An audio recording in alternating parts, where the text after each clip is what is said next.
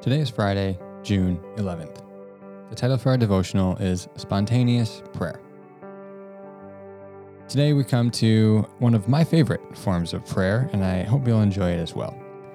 As you go about your day today, try to turn every moment into a prayer.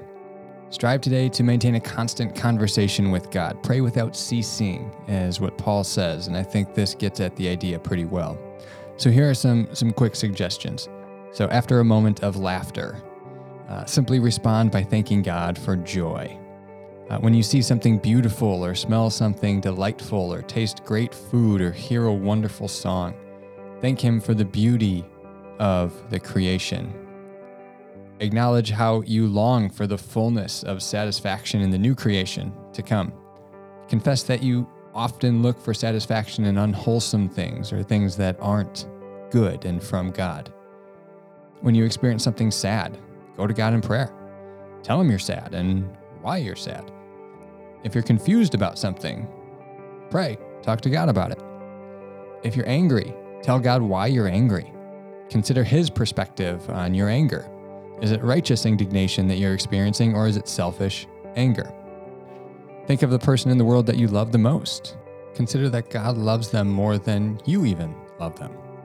When you wake, thank Him for work. On your way to work, thank Him for the ability to participate with Him in the redemption of all creation. Before you sleep, thank Him for rest and peace. Thank Jesus for calling us to Himself when we are burdened and heavy laden, and that He will give us rest. Long for the fullness of rest in the new creation. When you talk with somebody today, thank God for the joy of friendship. Thank Him that He is a relational God who exists in a Trinity. As you can see, the goal today is whatever you experience, to respond to that in prayer to God. Whatever emotions you're experiencing, respond in prayer to God. Do your best to pray without ceasing. Today, I'd encourage you to do something a little spontaneous to promote this type of prayer. Maybe go for a walk, call up an old friend, do some gardening.